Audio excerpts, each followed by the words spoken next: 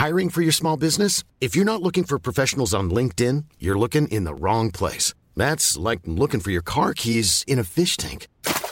LinkedIn helps you hire professionals you can't find anywhere else, even those who aren't actively searching for a new job but might be open to the perfect role. In a given month, over 70% of LinkedIn users don't even visit other leading job sites. So start looking in the right place. With LinkedIn, you can hire professionals like a professional. Post your free job on linkedin.com/people today.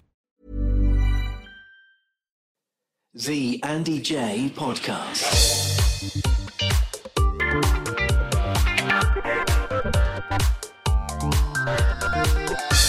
The Andy J.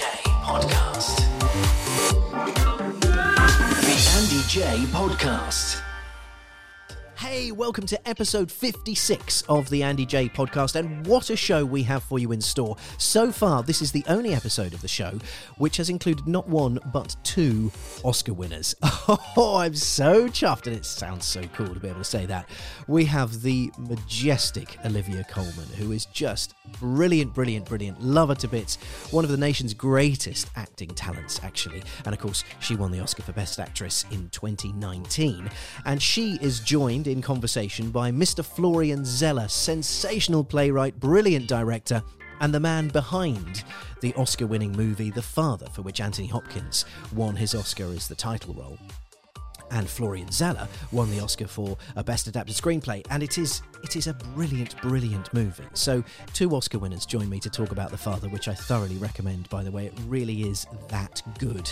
And we don't have long with them, but what we have is pretty special, so I'm really chuffed to be able to share this with you. Then we sort of continue the movie theme, we dip into our Hollywood pool, and we can bring out a very special conversation with the man who created Event Horizon and all the Resident Evil movies. He sometimes calls himself Mr. Mila Jovovich, but we know him better as Paul W.S. Anderson. Legend. So a great chat with him on the way. And we close today's show with a bit of soap special. We have Corrie royalty, the wonderful Beverly Callard, and I'll tell you what, it is such a revealing conversation with Beverly. She really is great company. So if you're here for the stars, the Oscar winners and the Hollywood icons, I'd love you to stay towards the end and just hear from Beverly as well. She really is terrific company, and she's so open and honest. It's definitely worth your time. Anyway, let's jump straight in, shall we, and get started with our Oscar-winning legends, Olivia Coleman and Florian Zeller. The Andy J. Podcast. Hello. Wow, hello there. How are you doing? Good, thank you. How are you? Well, I'm thrilled to be meeting you guys. It's an absolute honour. I've got to say, I can't spend forever bigging up the film because otherwise we won't have any time to chat, but I just wanted to tell you it's a masterpiece and I loved it. Bravo. Well done. Thank you. Thank you so much. Thank you very much. Amazing. So, Florian, let's start with you very quickly. I've got to ask you, you can use that title Oscar winner now. Is this dream realised? Because the play has been so long. You've had it for such a long time in so many different forms. How does it feel now? A lot of different kind of feelings, but the most important is I feel grateful. Grateful to Olivia, grateful to Anthony that it happened, the way I was, because it's true that it's like a dream became true because everything started with a dream, when I started dreaming about that film, I had Anthony's face in mind, and then I was like, oh, what if it was Olivia alongside Anthony? And so you have to fight for those dreams to happen and to be very proactive. But still, I feel grateful because, I know that it could have been very different. It could not happen. It's a lovely thing to say. And so modest, Olivia. I mean, you're an Oscar winner as well. Please tell Florian, I'm assuming the buzz never wears off. Oh, no, it never wears off. No, and in a little low moment, you just... Because mine's in a cupboard because I don't want to feel a bit... I don't want to be showy-offy if anyone comes round. But in a private moment... I do sometimes go and close the cupboard again. Please tell me that's like a daily thing. I'd be checking it like every few minutes. Is it still there? Is it real? Yeah. It happens more than I like to tell people. I think that's amazing. Olivia, I've got to ask you. Of course, the subject matter in the film is it's so intense and it's heartwarming and devastating and heartbreaking, and it must have been incredibly challenging to put yourself in those shoes and to be in the moment so frequently. How did you manage it? Well, my answer's quite disappointing to this. It wasn't hard at all. It's with Anthony Hopkins. So the script is so beautiful, and we're both quite thin-skinned. It's all quite close to the surface. And you just say these beautiful words, which automatically make you feel a certain way, and then the scene's finished, and you go and have a cup of tea. So it was an absolute joy from start to finish. And because he's so present and emotionally amazing, it makes my job so easy. To watch this great man look confused, it's upsetting. So it was pretty easy, really. From an audience perspective, I wanted to give you all hugs constantly. Please tell me that as soon as you stopped a scene, the hugs were out. Everyone, group hug. Yeah. Everyone get in. Well, because you can't help feel, but I mean, it's so... Yeah. And the leaves coming off the trees and everything. Oh, it breaks your heart. You just want to give him a hug. Yeah, well, that's why my job was easy, because he was so, upsetting. He was brilliant. Yes, absolutely. And Florian, I'm so sorry, I know you're tight for time, but Florian was a better director in his first ever film than most directors after their 10th film. But I know that's a theatre background too, but just allowing us the space to do what we needed to do, and we felt in safe hands. It was a joy. Wow, and what a thing to say. That's an accolade and a half, Florian. That means, of course, you can't stop here. There's got to be another movie, right? Yes, it was so intense and joyful to me that, yes, it's true that I can't wait to do another film. But, today I'm still connected with, this film is about to release in the UK, and we have been waiting for this moment for months and months. So, I'm still very connected to the father, because, the point of making a film is for that moment to share emotions with the audience. So we are so excited, and Anthony also is so excited that now the film is about, at least, to release in the UK. Yeah. Brilliant. Congratulations, guys. It's been an absolute pleasure, and I loved it. Thank you so much for your time. Sorry, it's so short. Thank you, Andy. Thank you. The Andy J Podcast. I love them. I know it was quick, but wasn't it special? Brilliant. You're listening to the Andy J Podcast, and let's jump straight into the next conversation with Paul W.S. Anderson. How you doing? I'm doing fantastic. Brilliant. Where are you, LA right now? No, I'm doing really good. I'm in Vancouver. Wow. Okay. I wouldn't have guessed bright, that. Sunny day. Yeah, I'm here. My daughter is actually shooting a movie, so she's playing Wendy in Peter Pan and Wendy, the new Disney live action version of their cartoon. Wow. So Mila and I as parental guardians. Is that really weird? Being just parents on a film set right now. Is that kind of, that's a new role for you, right? Yeah, no, it's kind of it's really fun. It's not completely a new role because she did Black Widow last year. She plays young Black Widow. She played young Scarlett Johansson in that. Oh, cool. So we were her chaperones at Pinewood as well. that was actually weirder because I was at Pinewood with which is where we shot Event Horizon. So I think I knew more of the crew than the director of Black Widow did. Wow. So that was a little strange. That would have, that must have been... No, it's really fun. Was that a little intimidating for the director of Black Widow? Because you're there, and he must have been like, you can probably do like a really, really good job at this. So I don't really need to be here. No, she joked about it a little bit. But, she was the woman who directs Black Widow, Kate Shortland. She's a terrific director. Just a great kind of actor, director. And I think that everyone really responded to her and everyone loved her, and... She's got a lot of people to do the action as well. They had a pretty big crew on Black Widow, awesome. As you can imagine. Yeah, it's one of those huge Marvel movies. Yeah, well, it has to be massive, doesn't it? When it's Marvel, it has to be that extra level, which is, part of the fun. And what a role for your daughter to have. That's super cool because you introduced your daughter to the movies, didn't you? She was the Red Queen in the final Resident Evil. She certainly was. Yeah, that was Listen, she may be working with bigger directors on bigger movies now, but I was always her first director. I love it. I love it. Hey, listen, you mentioned those magic two words. I discovered her. I discovered her sitting in my kitchen. But hey, you'll be good. And the rest is history. I love it. It's fantastic.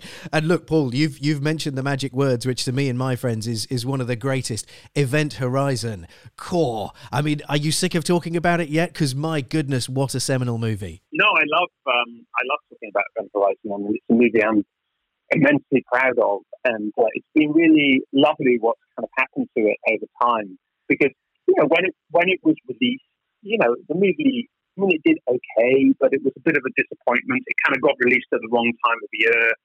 They released it in the summertime, and if you know the movie, it's not really a summer movie. No. It's more kind of Halloween or fall.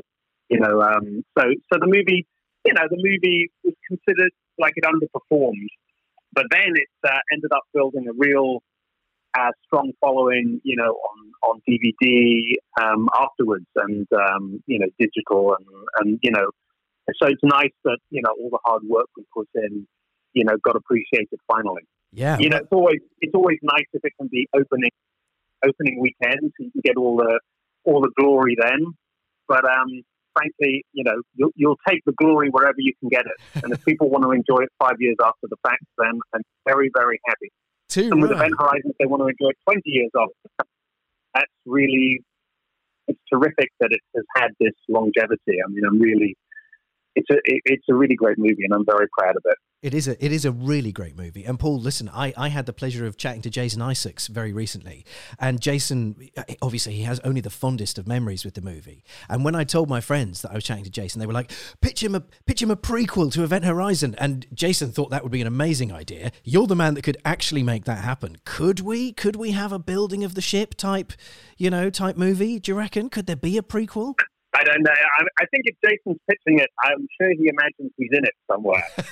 I think he's imagining more it's his character's story, what he did before the Event Horizon. That could also be cool. I was thinking it would probably be Sam Neill and maybe taking it to the creation levels. But who am I to have this idea? I'm merely trying to bring you to the table. I'm thinking if I can convince you this could be awesome, then we're set. I've been asked a lot about, the idea of like prequel or sequel or spin-off. And, Event Horizon is one of those movies that I'm really, really proud of what we did. And I'm really happy that it's kind of built this very strong cult following. And I think the danger would be to kind of go back and fuck it up, if you pardon my French. It's kind of like the last thing you want to do is go and unravel all the goodwill people have towards it by kind of having another stab at it, and I think one of the good things about Event Horizon that maybe hurts us in the short term is that the movie doesn't tie everything up very neatly. It leaves a lot of kind of unanswered questions, which, maybe hurt us a little bit, that audiences came out going, well, I don't really understand what happened at the end. Why didn't they explain where the ship went to? Is hell real? All of these questions were left hanging, which I think was great for the longevity of the film because it just engendered lots of discussion. And, I think the last thing I want to do is stop that discussion by making a movie that kind of answers all the questions. I think it might be something that people think they want, but actually if you did it, then people go, oh, no, I didn't really want that at all. That is very fair. Thank you for making that spoiling event. So, I don't want to be the one to spoil Event Horizon, that's for sure. No, listen, fair enough. I watched all of the Matrix movies and kind of wished I'd only seen the first one, so I understand where you're coming from. You're making a lot of sense. It's just, the opportunity to maybe get another Event Horizon out of you, it was too good to pass up. I had to mention it, otherwise I would have failed myself and my friends. I hope you understand. I'm certainly not going to make another Event Horizon, but I have increasingly been thinking of making that kind of movie again. I feel like I haven't really made a very, very scary film in a long time, and it's a genre that I would really like to go back to. A lot of the movies I've made have, they have jump scares in them, but it's not. I haven't really done anything truly unsettling and kind of that gets into your gets into your subconscious in the way that I think Event Horizon did for people. And, that's something that I would very much like to do again. But not as a sequel or prequel to Event, just as a movie that kind of functions in that same kind of genre. Well, that would be amazing. I mean, because just the beats in something like Event Horizon, or I mean, so many of your other movies, as you say, you've got the jumps. They might not be kind of the unsettling horrors, but you certainly, I mean, you have absolutely refined the art of keeping us on the edge of our seats and making us scared and frightened and exhilarated. And so if you're saying, I'm back in the market for one of those, I mean, where do you have to go, Paul, mentally when you're kind of preparing for a movie like that? Do you put yourself in an uncomfortable, unnerved state of mind, or do you just kind of let the ideas flow you and kind of think how the audience would respond?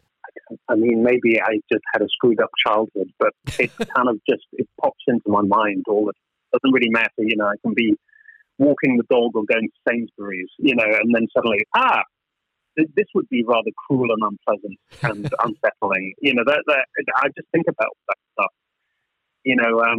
I'm the kind of guy who walks into an elevator and thinks of all the bad things that could happen in that elevator. It's just, I guess it's the way I'm wired.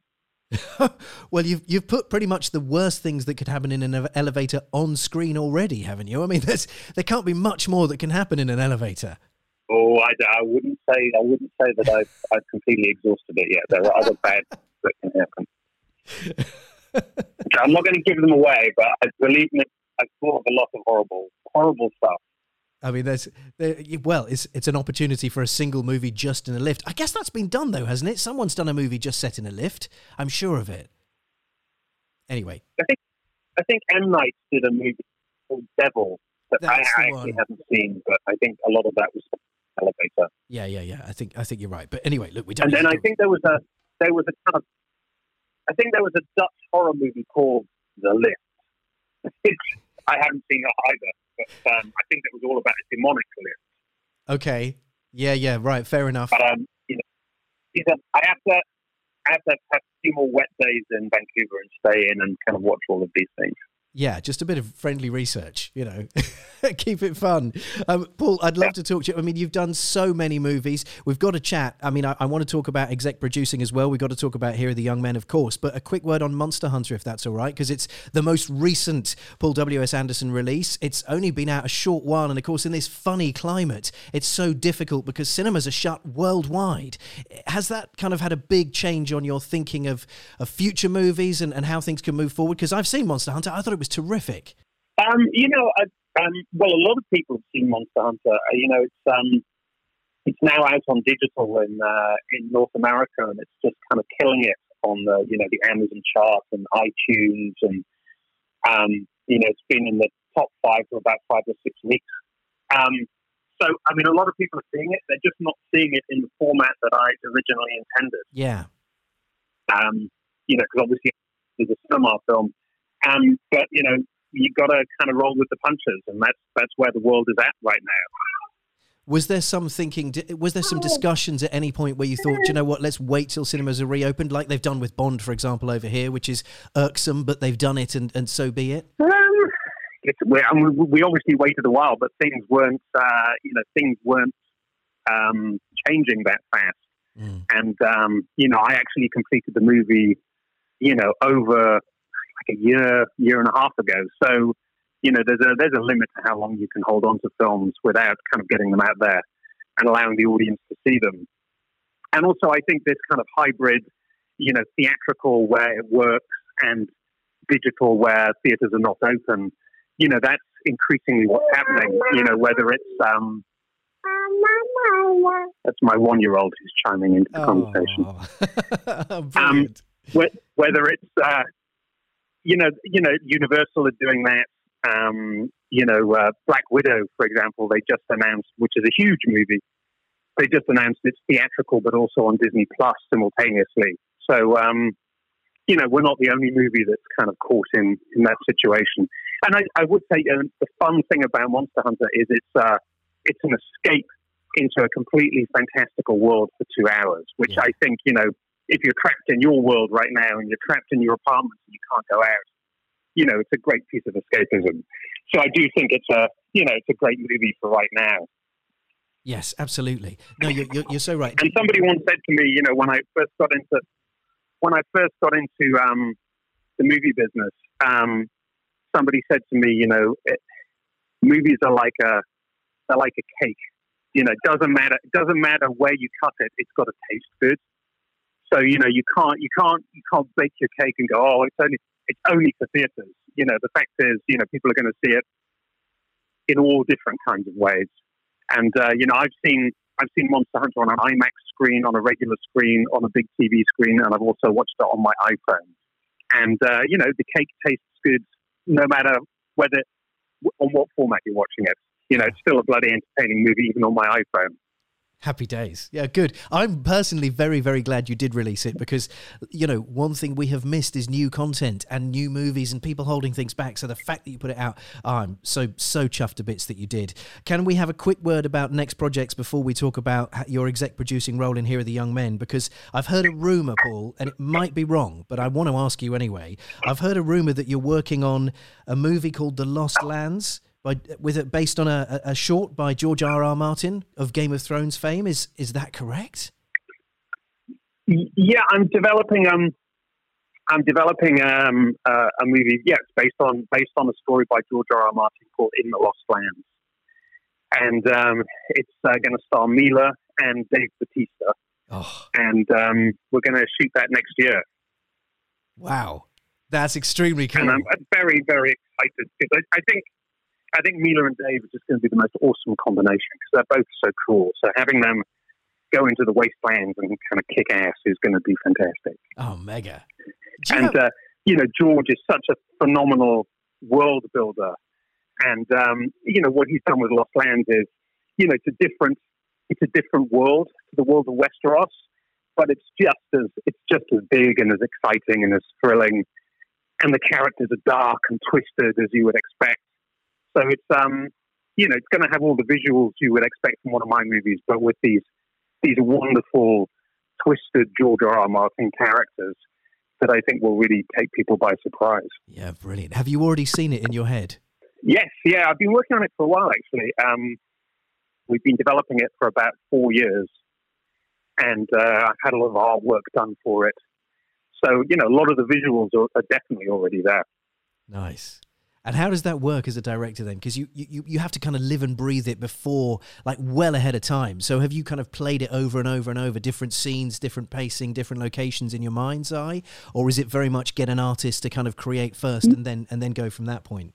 No, it's kind of, it is, I play it over and over in my head. And the fun thing about developing something over a long period of time is in those years, I've gone away and I've shot Monster Hunter, then I've come back to Lost Lands, and you go away, you come back, you've got new ideas, you can kind of see what you've done so far, and bring a fresh perspective to it.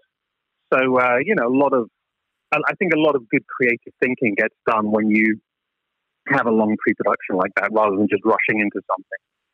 Yeah, great. Well, I'm excited for it. If you need an extra, give me a yell. I'd be more than happy to be in a crazy world. Sounds like an awful lot of fun. Great. Yeah. Now we need lots of people for Dave to decapitate. So we'll get you in. I'd be there in a heartbeat. That would be amazing fun. What a cool thing to be able to say. Yeah, that'd be brilliant. Paul, let's talk about Here Are the Young Men, which of course is this new movie that you have executive produced. Can I ask first for our audience just to be able to get this? Because you're a director, you're a screenwriter, but what is the job of a producer? We understand what a director does and what a screenwriter does, but what's a producer's role in a movie? Well, producers come in many different forms. A producer can be, sometimes they're like the chef who kind of puts all the ingredients together. So, sometimes the producer can be the person who chooses the director, brings the writer in, they option the book that it's based on. So you kind of put all the elements together. Sometimes the producer is the person who brings the money in. And sometimes an exec producer is somebody, in my case, who offers advice. In this case, what happened was an actor that I'd worked with, who I really like, Owen Macken, who was in the last Resident Evil movie. He's also a director. He directed several shorts and some longer form things, And but this was like a movie he wanted to make, and it was the biggest movie that he'd been involved with so far. And he wanted some guidance and just somebody to talk to who had more experience in that world. And that's who I became for him. Just a sounding board about how to help get the movie financed, when to shoot it, where to shoot it, get distribution for it. My executive producing kind of played out over a series of rather fabulous dinners with him. So it was a great experience. Brilliant! Oh, that's really. It was a great experience. I didn't make any money, and it cost me quite a lot because Owen's got fairly expensive taste. so the dinners were not cheap. But I think I fed him up, and because as a director, you kind of especially when you're getting started, you tend to sacrifice your fee and things like that. So he needed a good meal. So I put a good meal inside of him and hopefully gave him some useful advice. That's brilliant. Did you attend any of the filming at all, or was it just kind of from a distance advising? Once the production started. I couldn't because he was shooting it pretty much as I was shooting Monster Hunter. So if I could have been present, I would have been. But I was literally on a different continent. Yeah, that wouldn't have worked, would it? But I mean, how proud of you, because obviously your name is on the credits as exec producer, and that's a special moment, isn't it, when you see a new movie that's out and you've been so heavily involved in the setup and giving all that advice. How proud are you of the finished product? You must have seen several cuts of it, I'd have thought. Yeah. I mean, that was the other thing that happened is Owen sent me, several cuts of the movie, and I would comment on that. I'm very proud. I mean, I'm very proud of him. I mean, he's a fantastic actor, and he's also a very talented director. And he's a very passionate man. I gave him some advice, but he's really the man who kind of pushed the whole movie into life. It was very much a labor of love for him. And, he did it in between doing his day job, which was going out and acting as well. So, he had a lot of plates that he was spinning, and he did it phenomenally well. And then, it's a beautiful looking movie, and, made on not a lot of money. So that's, I think that's one of Owen's strengths is he's a great visualist.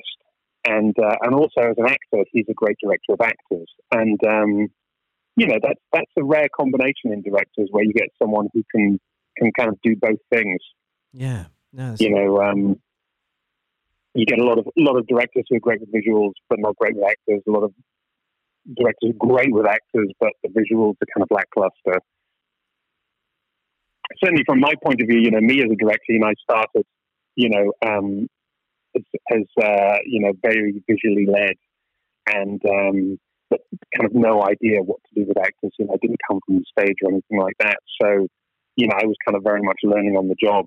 So kind of going back to Event Horizon, for example, working with great actors like Lawrence Fishburne, I certainly learned a lot about actors and acting. And, Lawrence was a very, very generous man in terms of kind of like helping me along, which, I'm very grateful for. So, when I get a chance to kind of repay that kind of favor to somebody else in the industry who I respect, like Owen, then, obviously I'm going to jump at that chance. Yeah, brilliant. What a lovely thing to hear. I know we're tight on time, Paul, so just a quick one for you. You and I share something, which is we're both a father to 3 children. You have 3 girls, I have 3 boys. My eldest is 7, and he started noodling around making little movies, just little short things, but he absolutely loves it. And I think, if I'm right, you started on Super 8, I think about age 9. So I just wanted to get some tips, because I'm very keen to encourage him, because he's loving it. And if I can tell him I've spoken to you, and you give me some advice to relate to him, that would be amazing. I would get big points. So can you give me some tips to suggest to him? It's a funny old industry, because it's, there's no real kind of pathway into becoming a director. It's not like you go to school for direction. I mean, some people end up going to film school, I guess, but, most directors don't. And so everyone's route into the industry is very, very different. But I think the one thing that all kind of people who end up working as directors in the industry, the thing they have in common is there's this saying is that, directors direct, and writers write. You know, and I've met a lot of people in my career who talked about being writers, but they just don't write enough. You know, everyone, you know, they have maybe one project, but they don't write another one and another one and another one and another one. And I think for most people who get into the industry, persistence pays off, and the ability to kind of take failure and you know, and go, okay, that didn't work, but I'll try again. I think that's the most crucial thing for anyone who wants to get into the industry. And obviously, I'm not suggesting you give this advice to your 7-year-old. Get used to disappointment. But you know, the reality is, if somebody, you have to love what you do. Otherwise, you know, it'll never work. You know, because you to get into the industry, there is so many knockbacks and so many potential disappointments that if you don't really love it, then why are you doing it? Yeah. And so, I mean, it's great. It's great if your boy, you know, at 7 years old, knows what he wants to do and has a passion for it. And I would just encourage it. You know, directors direct, and the more things you can direct and make, and you know, like I did, just starting out with Super 8, and just the more kind of projects, and the more the merrier. Yeah. You know, because that kind of enthusiasm just carries through. And it's that kind of enthusiasm that you just need to continue to have once you start knocking on people's doors and trying to get a career going. Just keep encouraging him, basically. I got it. I can do that. Paul, what a pleasure it's been talking to you. I'm really am chuffed to bits we've had some time. And I'm excited about The Lost Lands as well. It starts filming, you say, 2022, is that? Yes. Yeah, we'll start. Hopefully, things will have kind of improved slightly with the COVID situation. But the idea is, yeah, we'll go in front of camera next year, because it's a huge world. It's you know, it's a George R.R. Martin world, and it's going to take a long time to actually create that world. So you know, we may only film it next year, but I'm working on it already to kind of bring it to life. Well, I've got to practice my beheadings, obviously. You've got my number. I'm ready for the call. Very good. No, you don't have to practice beheading. It's being beheaded. Oh, I see. Oh, that's slightly less exciting. Sorry. Yeah, no, it's Dave who has to do the beheadings. Right. Oh, okay. So I'm merely role of victim. But I mean, if I could be victim number 3 or something, that could be quite cool. Oh, yeah. It's all about having a good death in my movie. That's what I tell a lot of actors who die, because obviously a lot of actors have died in my movies. You kill a lot of actors. And, that's true. It's all about having a great death. Look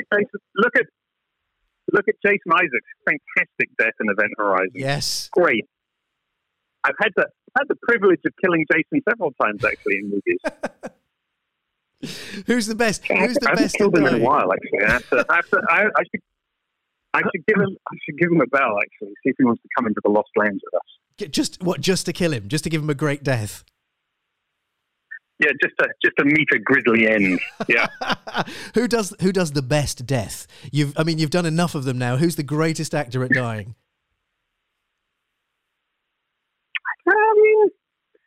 Now we're talking about Jason. He's pretty good. There was a bit in Event Horizon where he was supposed to kind of, he's all strung up with his entrails hanging out.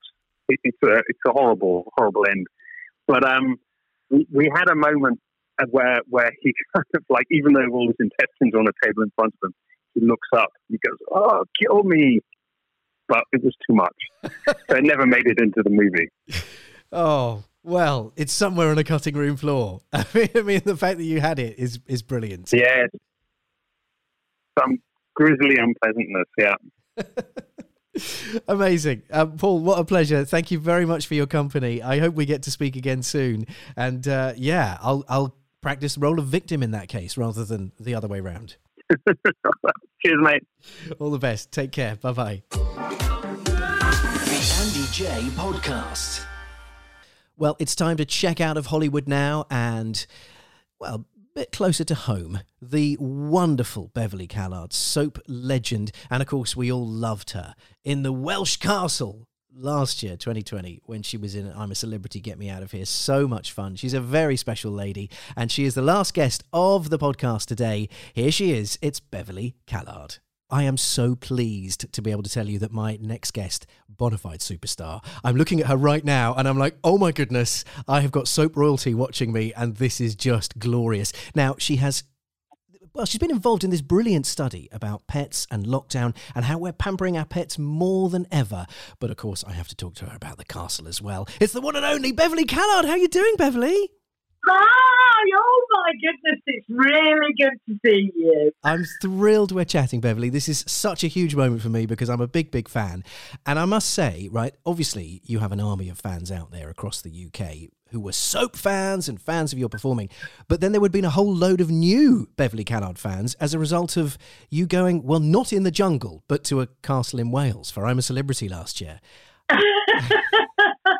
Well, of course, when I said yes, it was supposed to be in Australia. And so my husband, and my husband John was saying, Beverly, I think you should do it. Because I said no for years because I don't really enjoy appearing as Beverly. I'd rather have a role to play and learn the words that somebody else has given me. But because of lockdown and everything else, I thought, why the hell not?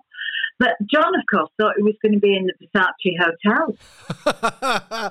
Yes, do you know, you're not the first person to admit this, Beverly. I've heard historically quite a lot of celebrities have gone on it purely for the holiday because they're thinking, well, I'll go out really early and then I'm in a lovely hotel in Australia.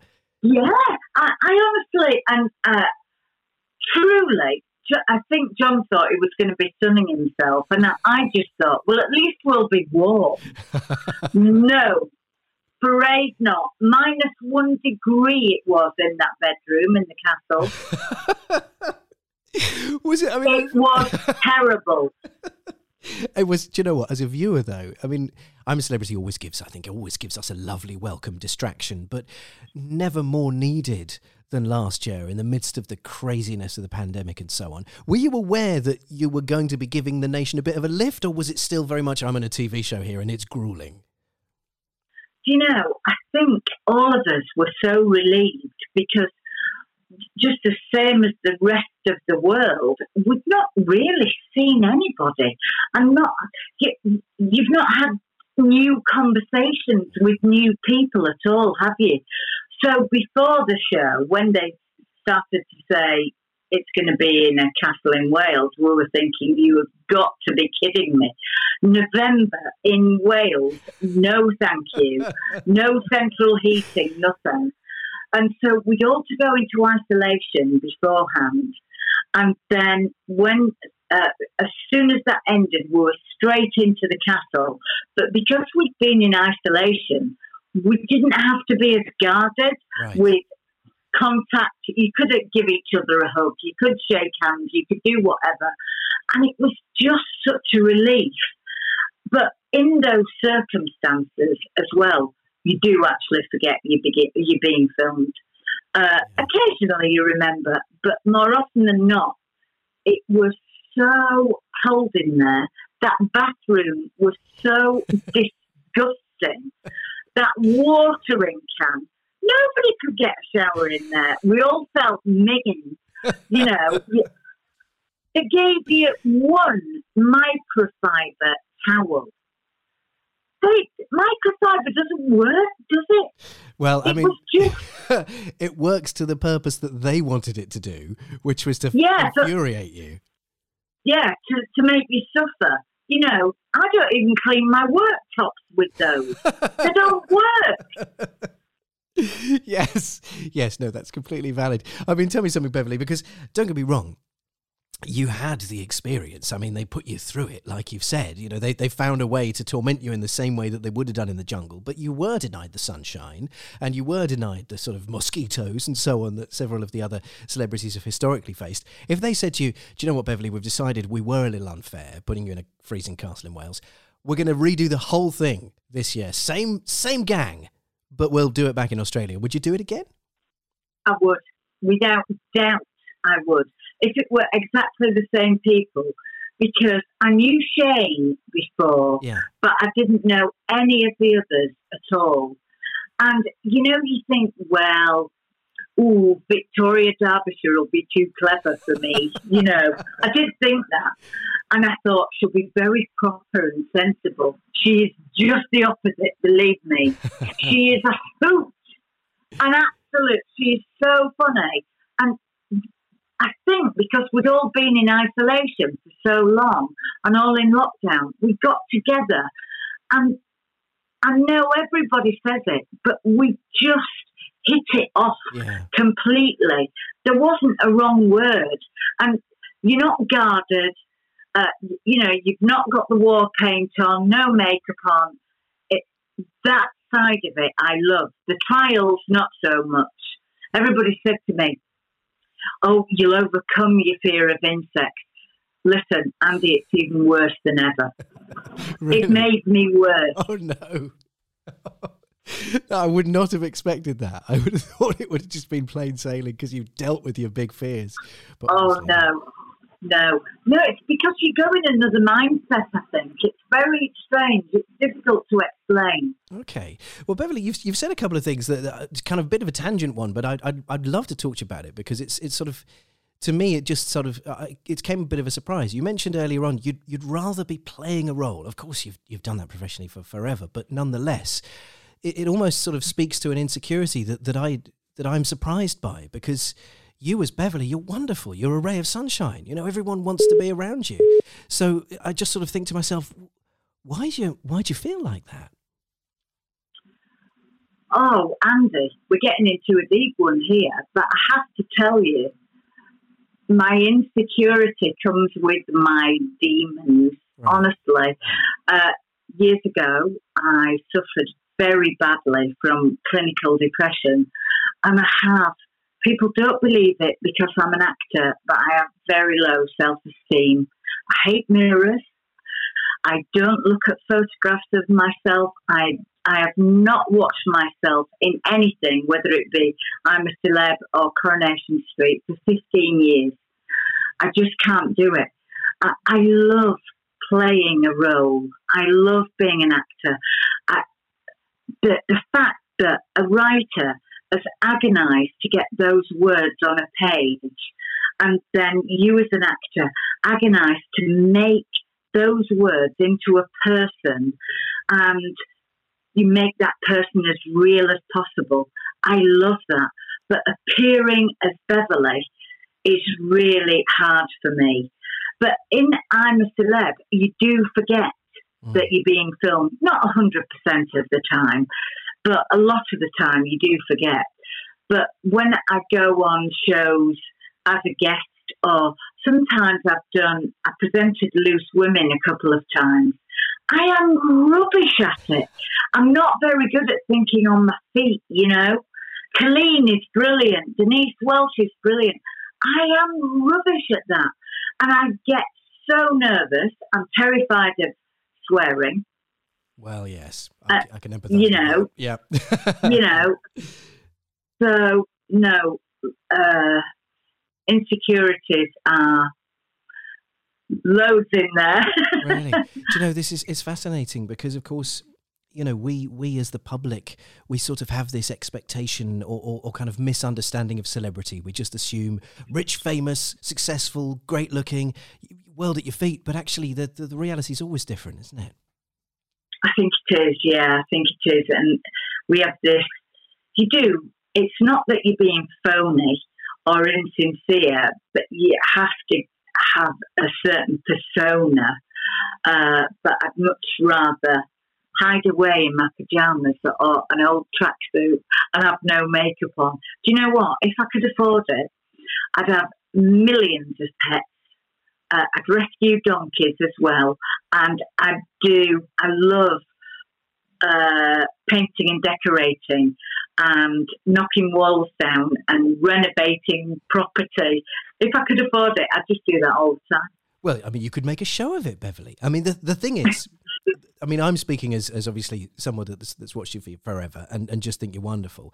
I'm hearing what you're saying about your feeling of yourself, and it's easy to play a role and so on. But the things you just said, knocking down walls, painting, decorating, having donkeys and so on, you could totally do that as a TV show. We would love to watch you do that. I can actually do polished plaster. What? Well, as in the fancy stuff? Yeah. Well, that's a hidden How's talent. about that? That is a hidden talent. I know. Would you invite the cameras in then if it was, because then it's on your turf, isn't it? This is your passions and your hobbies. That I would love, because John and I, we love a project, a proper project. You know, stripping plaster off walls, getting it down to the bare brick and transforming a room completely. I love it. Well, you could be the new, who is it that does it? Nick Knowles and Charlie Dimmock, people like that. You could be the new them, couldn't you? Do you know what? I could be way better than them. Yeah? I could, honestly. Me and John could do it. Well, I want to see that happen, Beverly. I mean, I was planning to propose to you that you and Victoria Derbyshire had a radio show together, but this is much more exciting. Oh, I would love that. Vicky and I would be brilliant together. You would. We wouldn't get the giggles, though. Well, but that would make it worthwhile. I mean, everybody needs a giggle, and it would be infectious. Genuinely, that was my pitch to you. I was coming in ahead. I've got it written on my board here. You'd need to get them to do a show together. But, I'm going to hold you to that. I am going to hold you to that. I think it would be brilliant. But I prefer the changing rooms idea and just kind of donkey strolling in from time to time when you've got your plastering going. I think this could be wonderful. Oh, I'm all for it. Look, I'm on Team Beverly. I must say this. Beverly, I do want to get onto the pet insurance stuff in just a sec, but I've got one more question for you because I'm looking at you and I'm going to sound like I'm flirting, so apologies for this, but I'm looking at a beautiful woman staring back at me. I know how old you are, that you don't look anywhere near it. And I've read recently somewhere you're thinking of having a facelift. Is that true? The next time you see me, I'll be like that. You're going to do it? I am going to do it, yes. I am going to do it. Again, insecurities. But it's difficult because our industry is so sexist and ageist still. How many films do you see where the husband is 50, the wife is 30? Yeah. It happens all the time. The wives are usually sick in sex. They're gorgeous. Their faces don't move. And I'm just going to join that because I'm scared it won't work. And I am insecure. And so, yeah, I don't know whether it's going to do my lower face and my neck. So when you see me, you'll think I've just been on the waltzer.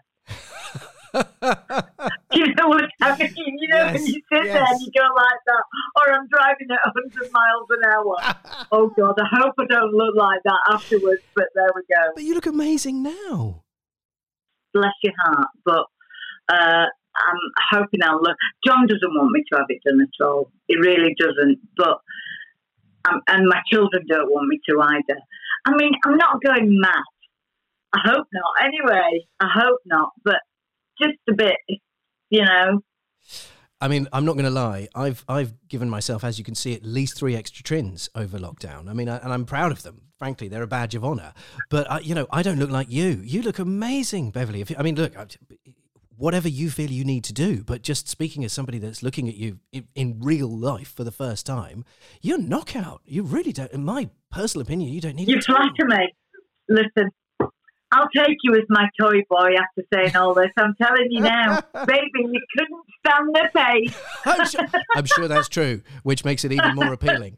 But are you not? I mean, just the whole going under the knife thing. Obviously, you've decided to do it, and that's fine. Whatever. I'm terrified. Are you? Yeah, I'd be scared. Absolutely terrified. I'm such a coward about things like that. But hopefully, I'll be asleep and I won't know a thing about it. So. That's the plan. I mean, it'd be a bit weird if they were talking you through it. Right then, Beverly, we're just going to move the ear. Oh, no, couldn't go with that. Not at all. No. Not at all. That's a different sort of show, but we won't go down that road.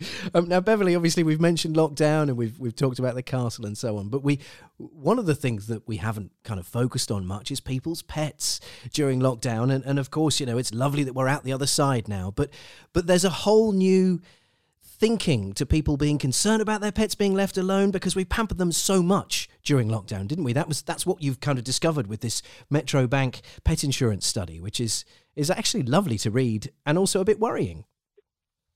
Yeah, it is. I mean, honestly, John and I have been the same. We've got Arthur and Elsie. They are black Russian Terriers. I don't know if you've ever seen a photograph of them. Yeah. The name Terrier makes you think of a little dog. They are a giant breed. But Arthur and Elsie are just 12 months old last week. And so as puppies, of course, you get them when they're 3 months old. Their experience of us has just been in lockdown the whole time. So they just think we're the most loving mum and dad ever because we're here all the time. Yeah. How they are going to cope when we go back to work, I honestly just don't know. And I will have separation anxiety. My children are all grown up now, but they always say, you two love those bloody dogs more than you love us. And we do. We do. That's a common theme, though, isn't it, to be fair? That's what a lot of pet owners have. Yeah, because they're just... Absolutely. You love their cheeky, scampy faces, and then you forgive them with a cuddle and so on. And it's unconditional love and no back chat. Yeah. You know? Yeah. No back chat whatsoever. Do you know, but part of the study is just how many people are worried. I think it's about 40% of people that are really worried that their pets are going to miss them like crazy when they have to kind of return to a routine that isn't just being at home. And I completely get with that. I do think, listen, I don't know. I mean, when I'm in theatre, it's always been great for me because you can take your dogs with you. And I used to have an English Bull Terrier, and I was on tour for 33 weeks. And I took Trev, the English Bull Terrier, with me. And you know, they sort of walk like that. Yeah. You know, the really tough-looking The dogs, butch, but it was yeah. a big softie. And so every Sunday, you move venues and you move cities. And every Monday morning, you have to go on a new stage and do a tech, so that the lights are in the right place and everything else. Right. And every Monday morning, Trev trotted onto the stage, had a look round, and then fell asleep in my stage suitcase when I'd emptied it. Oh, bless him. That's brilliant. He loved it. And of course, John and I travel to Spain with our dogs and everything. We drive over there.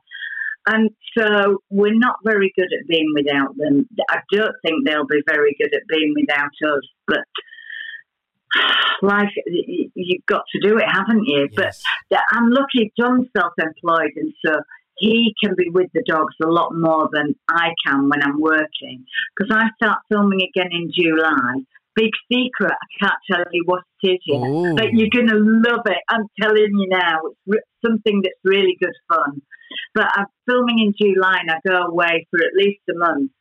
And so John will have the dogs all to himself. I'll be very jealous. Well, you've given us a couple of clues there, Beverly. You see, my mind is immediately going, hang on. So you're away for at least a month. You're filming in July. Yeah. I'm guessing it's somewhere sunny. That's my hunch.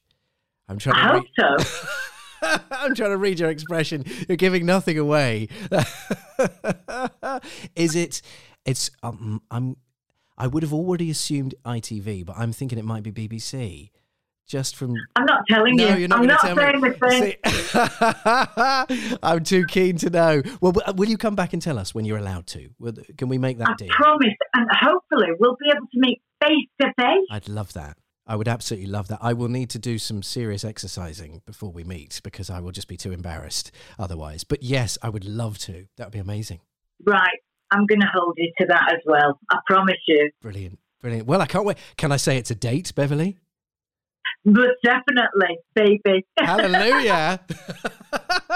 You've been an absolute joy. Beverly, what a pleasure. Thank you so much for talking to me I've today. loved it. I've really enjoyed it. Thank you. It's been brilliant. Thank you so much. Good luck with the next adventure, and I can't wait for July. Thank you. It's a date. Hurrah. I'm going to sleep well tonight. Brilliant. Amazing. Take care, Beverly. Have a great one. You too. Thank you. Bye-bye, Andy. Bye-bye. Bye-bye. The Andy J Podcast. And that's it for the Andy J podcast for today. Please hit that subscribe button so that you're alerted to whenever we have new episodes. Last week, we brought you 3 shows. We had, we had Keith Lemon, Ashley Banjo, and Angus Imray and Tamsin Outhwaite. This week it's 2 episodes. Yesterday, of course, we gave you another sitting with Jeremy Clarkson, and then today's show. And next week, I can tell you we will definitely be bringing you just one big chat with brilliant actor Mr. James Lance, who is in Ted Lasso, which is the unbelievably brilliant Apple TV series, and he's been in everything from Alan Partridge to Smack the Pony and beyond. Plus, of course, seriously hard-hitting movies like Bronson. So he's got some anecdotes to share. Let me tell you, he's got an incredible story about working opposite Tom Hardy, and the most fascinating anecdote about Joanna Lumley, who he starred in, well, a few times, but he first met her on set of Absolutely Fabulous. So James Lance is our big guest next week. Whatever you're doing with your time, make someone smile, tread well, and be happy. See you in the next ep. Bye-bye. If you're enjoying the Andy J podcast, we'd love a review. In fact, if you're enjoying the show, why not tell your friends? Podcasts live and die on, well, often word of mouth, so please tell your friends. Like, subscribe, review, and share. Thank you.